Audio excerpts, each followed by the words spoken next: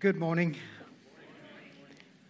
For those of you to whom I might be a stranger, my name is A.K. Kuravilla. My wife Susan and I attend Bayou City Fellowship at the Spring Branch campus, so that's why you don't see us here every Sunday.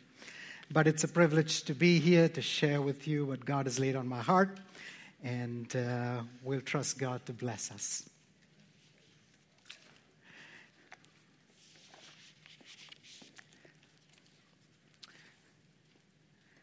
After 4.5 months without a job, last Monday I got one.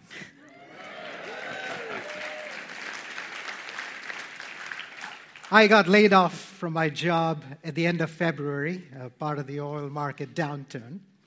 It was the first time that I ever got laid off, so that was a new experience for me. We love new experiences, but that particular one was not desirable.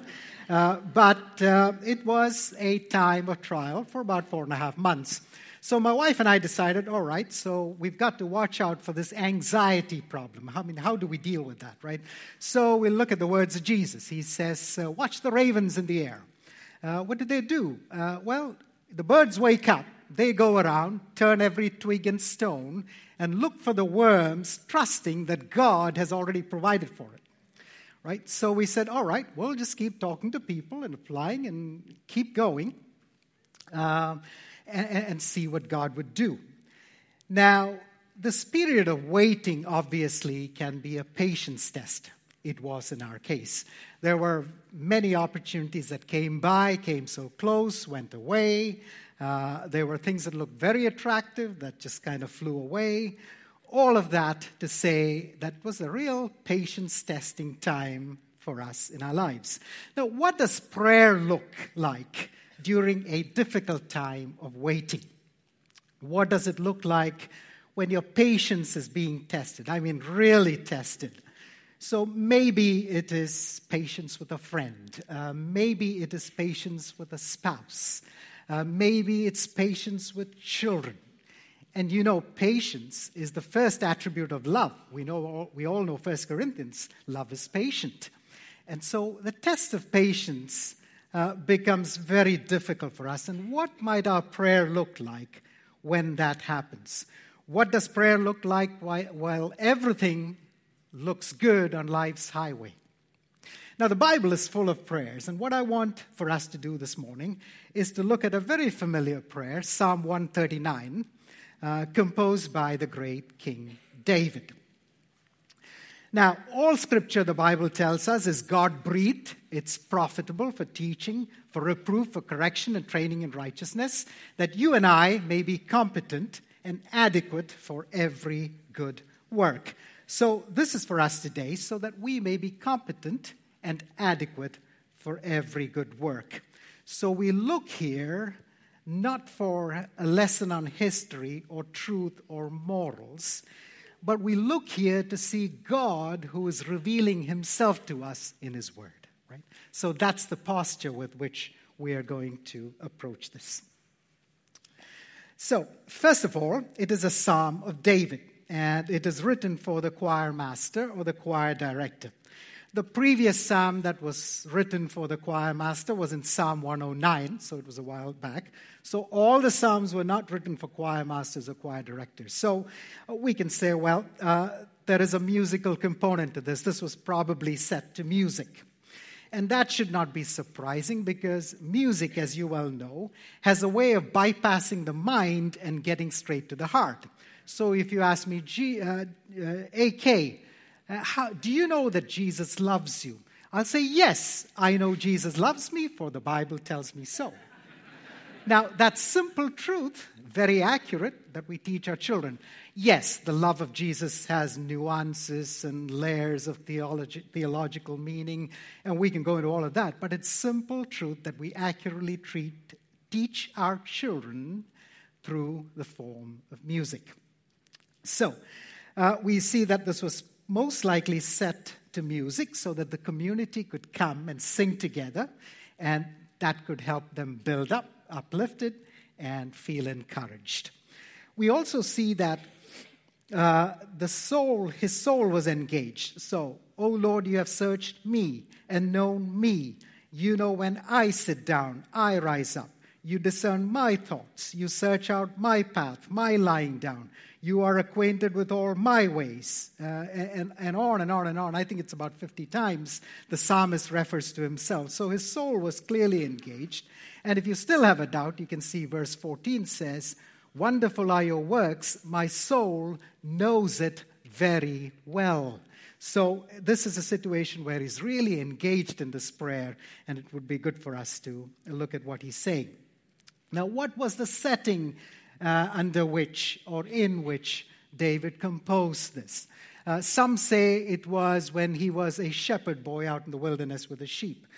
Now, if you look at all what he's saying here, it would seem that it probably came at a later part of his life after he had experienced a number of things. So in verse 17, for example, he says, "How precious to me are your thoughts, O God. How vast is the sum of them."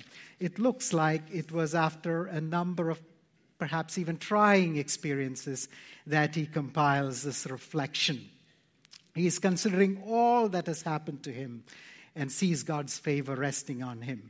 Well, what was David's life like? He was a poor shepherd boy, and then he became this great king who united the kingdom. He had been through a number of attacks. He survived attacks, wars. He was in crimes. He was convicted of sin. There's turmoil in the family. Children died, and all kinds of turbulent situations in life. Basically, a turbulent life is what he's had. And so when he reflects on who God is and his response to that, I think it would be well worth for us to pay attention. If you look at the psalm again, it starts with the search. "O Lord, you have searched me and known me." And then it ends, verse 23, that thought, "Search me, O God." So the bookends are search. So this is all about some kind of search that the psalmist is going to tell us about. If you look at verses 1 through 4, you see, "You have searched me and known me. You know, you discern my thoughts. You are acquainted with all my ways. You know it altogether." Knowing, discerning, searching, being acquainted, all of that drives home one point, doesn't it? It is that God knows something. God does know something, with all those words there about knowing and understanding. Well, what does he know? Number 1, verse 1, "You have searched me and known me." Now, this is not a TSA search for nail clippers or a hunt for Pokemon on the go, to be more contemporary, right? This search is a whole lot more serious. It carries the connotation of cross-examination in a legal setting. It could also, in some places, the word is used for exploration of a country or mining for riches, for treasure. This is real knowing. Somebody who's really gone and looked to find some things out. And then 4 things are highlighted in the following verses. God knows his movement, verse 2. God knows his thoughts, verse 2. God knows his ways, verse 3. And God knows his words, verse 4. There's not much left to know, is there? Now, verse 2. God knows his every movement, sitting down and rising up. He knows everything that's casually done and everything that's seriously done. Sitting up and standing up, sitting down and standing up are kind of 2 ends of the spectrum, all of life and everything in between. When I sleep, he knows that. When I don't get sleep and I'm tossing and turning, he knows that as well. He also knows my thoughts, as you see, the latter part of verse 2. He knows it from afar, long before my thought becomes a well-formed thought in my mind. He knows it. He discerns it. This is not just gathering more data. God is not just a huge surveillance camera in the sky. I mean, he is personal and active. He knows what's going on. God not only knows what I'm doing, he knows why I'm doing it. Verse 3, he searches my path. Now here the word translated search is more like sifting or winnowing.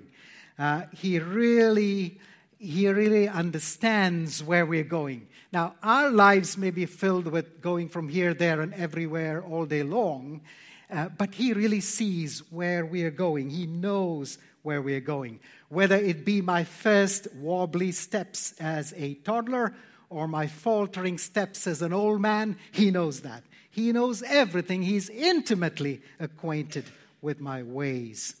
Now, if you have children, this is not hard to understand, is it?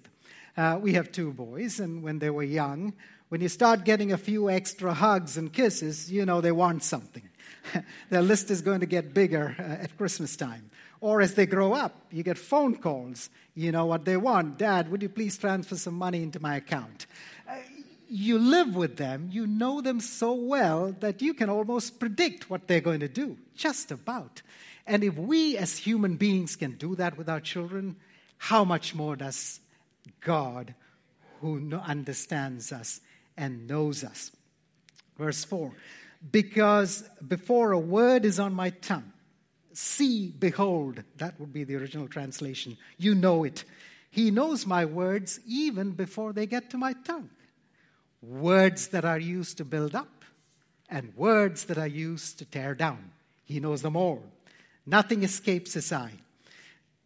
Now, we play with words. We redefine words. We hedge with words. We present half-truths with words. We cover truths with words. He knows it all. He knows every thought and every word, even before it is formed. Verse 5, you hem me in, or you besiege me, or you enclose me. I have no way to escape your knowledge, and you have placed your hand upon me. And you will not let me escape. I know you inside out. Our hypocrisy, he knows. Our attempts to manipulate people, he knows. Our words and actions that may be drenched and soaked with grace and goodness, he knows that too. He knows everything. And then he breaks into this praise in verse 6. Such knowledge is too wonderful for me. Literally, wonderful, wonderful such knowledge. This knowledge was intoxicating for David, the psalmist. God knows he is not ignorant. Now that brings us to the question. How do we respond to that? Is that frightening or is that freeing? Let's move on. Verse 7 through 12. Verse 7. Where shall I go from your spirit? Or where can I flee from your presence? Whether you go up or down, east or west, from light to darkness, he is there. Verse 8. If I ascend to heaven, you are there. If I make my bed in Sheol, you are there. That's the underworld where the dead go. If I ride the wings of the dawn, say I ride the first ray that comes up with sunrise and go as far as it goes. Or if I were to dwell in the uttermost parts of the sea, in the deepest parts of the sea, even there your hand shall lead me. Your right hand, your hand of power will lead me and hold me. If I say darkness shall cover me, literally, if I say darkness shall crush me, darkness shall bruise me, darkness shall overwhelm me, and the light about me is night. Even the darkness is not dark to you, and the night is as bright as the day, for darkness is as light.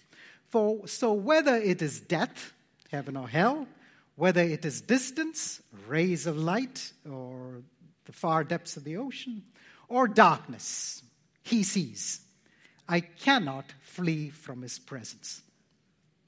Well, what if I want to try fleeing from his presence? What might happen? Well, God has not left us ignorant. He has given us some examples. Let's turn to Jonah chapter 1. Verse 3.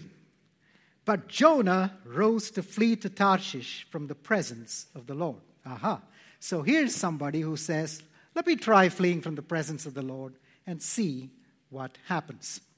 So the background, God says, the word of the Lord came to Jonah. It says, "Arise, go to Nineveh." And verse 3 says, Jonah rose to flee to Tarshish. So he obeyed half the commandment. He rose up. At least he did that much. But here's what he did.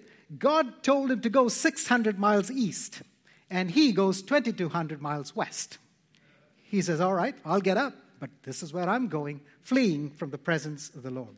Now I want you to watch what happens to Jonah. Watch his trajectory in chapter 1. It's fascinating. So, verse number 3. He goes down to Joppa. And then we read, he goes down to the inner part of the ship. And in verse 15 we read, he goes down to the sea. And then we read, he goes into the belly of the fish. So I don't think we have any doubts what's happening, right? It's downhill for Jonah right from the time he started. He goes down to Joppa, down to the inner part of the ship, and then down into the water and down into the belly of the whale, right? Now, that's Jonah's trajectory as he flees from the presence of the Lord. Now, watch what God does. That's even better. So, verse 4, the Lord hurled a great wind upon the sea, and there was a mighty tempest on the sea, so that the ship threatened to break. So God decides, poof. And there is a tempest, and ships are breaking. He hurls a great wind. And then you find in verse 5, the mariners were afraid and they hurled the cargo. Now everybody's starting to hurl. Now, and then in verse 15, Jonah is hurled into the sea. Watch what's going on. There is a big giant hurl fest, right? God decides to do something, everybody is throwing things around. Right? Now, think about these mariners. They probably had to take this cargo to a destination, sell it, bring home the money so that they could go to their Walmarts or the H-E-Bs, whatever they had during that time. But they couldn't do that. Their lives were affected because of this one Jonah who chose to flee from the presence of the Lord. Now, I don't know what it tells you, but it does scare me. Because it tells me that, yes, God is gracious, and most of the time He doesn't let us go through this kind of thing. But it is quite possible that if I choose to flee from the presence of the Lord, He might create so much turmoil in my life and in the life of those around me, those who I love for no fault of their own, just to get my attention. Now, if that doesn't scare you, I don't know what would, right? We find Jonah fleeing from the presence of the Lord, causing turmoil all around him and total distress until God gets his attention. He is there. He is there. Not only does He know, He is there. We can't hide from Him. He sees what we do in our homes. He sees what we do at work. He sees what we do in between. He sees what we watch on TV. He sees our computer screens. He sees our smartphones. He sees what we read and what we post and what we like and what we dislike. He sees them all. There is nothing that He does not see. So that brings us to another question.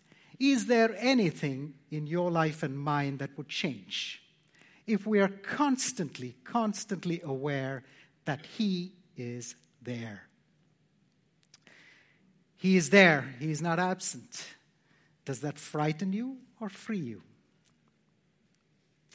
Now, if all that I knew about God was that He knows and He is there, that would be terrifying. Because I don't know what He's going to do. He knows everything. He's everywhere. What on earth is going to happen to me at the next moment? Fortunately for us, the psalmist doesn't stop there. He keeps going. Verse 13,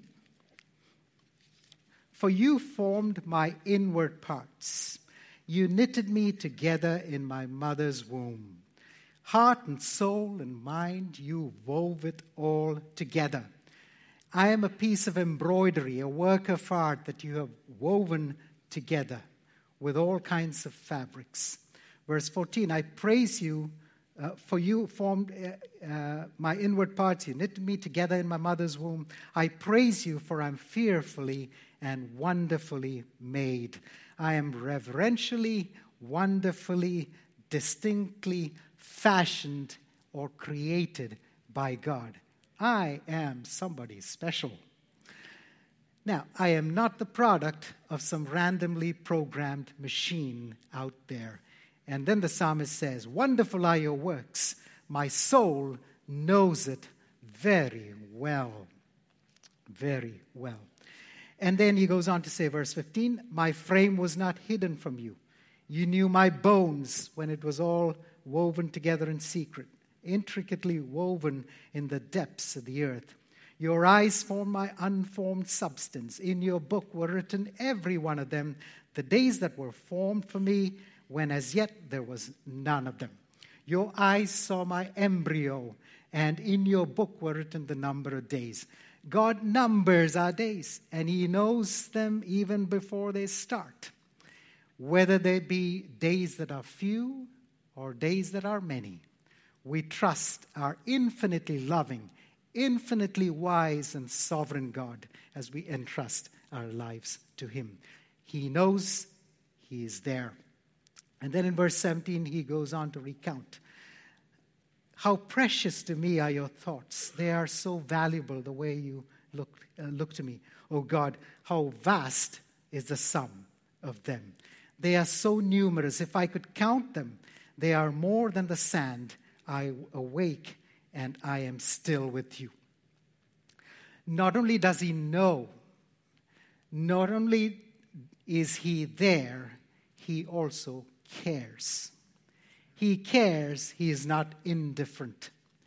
Now, this is easy to say, but sometimes difficult in practice. So when you wait for about a third of the year for a job, it is a lot easier to preach than practice, to recognize that God really indeed does care. When there is silence, you wonder, where is God? Is he absent? And none of us are immune to struggles, and struggles come in all different sizes and shapes.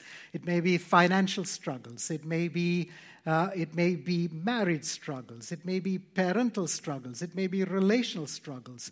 All kinds of struggles. And silence is an integral part of a lot of these struggles. Is God really there? Does he really know? Does he even care? Now, it is really not that hard to understand in terms of its concept, isn't it? Think about a young mother with a little baby. She lays this bundle of joy in a crib, and the baby's crying. The mother lets that baby cry for a while and then picks up. It is not that the mother is not there. And then again, repeats this thing. Maybe lets the baby cry a little more. And then picks up. It is not that this mother is not powerful. It is not that she doesn't know. But she repeats this thing, right? Silence, an integral part. So when God appears silent in our struggles, his silence is not absence. His silence is not ignorance. His silence is not impotence. His silence is not indifference. He is there and he cares. So how will we respond to this, that God is revealing himself to us this way? Well, first let's look at how the psalmist responds. So, verse 19 through 22. Oh, that you would slay the wicked, O God. O men of blood, depart from me. They speak against you with malicious intent. Your enemies take your name in vain. Do I not hate those who hate you, O Lord? And do I not loathe those who rise up against you? I hate them with complete hatred. I count them my enemies. So here you find that David really hates everything that God hates. And taking God's name in vain, that was a violation of the second commandment. So he is following God and he is obeying. And then he's wondering, is there anything else that I need to change? So verse 23, search me, O God, and know my heart. Try me and know my thoughts, and see if there be any grievous way in me, and lead me in the way everlasting. Examine me thoroughly. See if there is any grievous way, a wicked way, or an idolatrous way, anything that stands in the way between me and you. Is there anything that needs to change? As I read God's word, is there anything that I need to change by way of obedience? And then lead me in the way everlasting, in the ancient path, in the path that leads to good and life abundant. That's his prayer as he responds in reflection to who God is as God revealed himself to the psalmist. So how do we view God, and what is our response? Well, I'd love to share with you one writer's response to this. Listen. At first, I saw God as my observer, my judge, keeping track of the things I did wrong so as to know whether I merited heaven or hell when I die. He was out there, sort of like the president. I recognized his picture when I saw it, but I didn't really know him. But later on, when I recognized this higher power, it seemed as though life was rather like a bike ride. But it was a tandem bike, and I noticed that God was in the back helping me pedal. I don't know just when it was that he suggested that we change places. But life has not been the same since. Life with God makes life exciting. But when he took the lead, all I could do was hang on. He knew delightful paths, up mountains and through rocky places, and at breakneck speeds. Even though it looked like madness, he said, pedal. I worried and was anxious and asked, where are you taking me? He laughed and didn't answer, and I started to learn trust. I forgot my boring life and entered into adventure. When I'd say I'm scared, he'd lean back and touch my hand. He took me to people with gifts that I needed, gifts of healing, acceptance, and joy. They gave me their gifts to take on my journey, our journey, God's and mine. And we were off again. He said, give the gifts away. They're extra baggage. Too much weight. So I did to the people we met, and I found that in giving I received, and our burden became light. At first, I didn't trust him with the control of my life. I thought he'd wreck it. But he knows bike secrets, you see. Knows how to make it lean to take sharp corners, dodge large rocks, and speed through scary passages. And I'm learning to shut up and pedal in the strangest places. I am beginning to enjoy the view and the cool breeze on my face with my delightful, constant companion. And when I am sure I just can't do it anymore, he just smiles and says, pedal. Will we pedal in faith? Will we, like David, ask God to examine us, show us where we need correction, what we need to do to move in the everlasting way? And will we choose to obey his word, even in the little things of life, in our words, in our actions, and our thoughts? He knows, he is there, he cares. Father, we are so grateful for revealing this to us, revealing yourself to us in a way that we can follow you. Thank you for overwhelming us with your grace and your love. Give us hearts that respond in obedience to follow you all the days of our life and to live in your house forever. We pray this in Jesus, our Lord's name.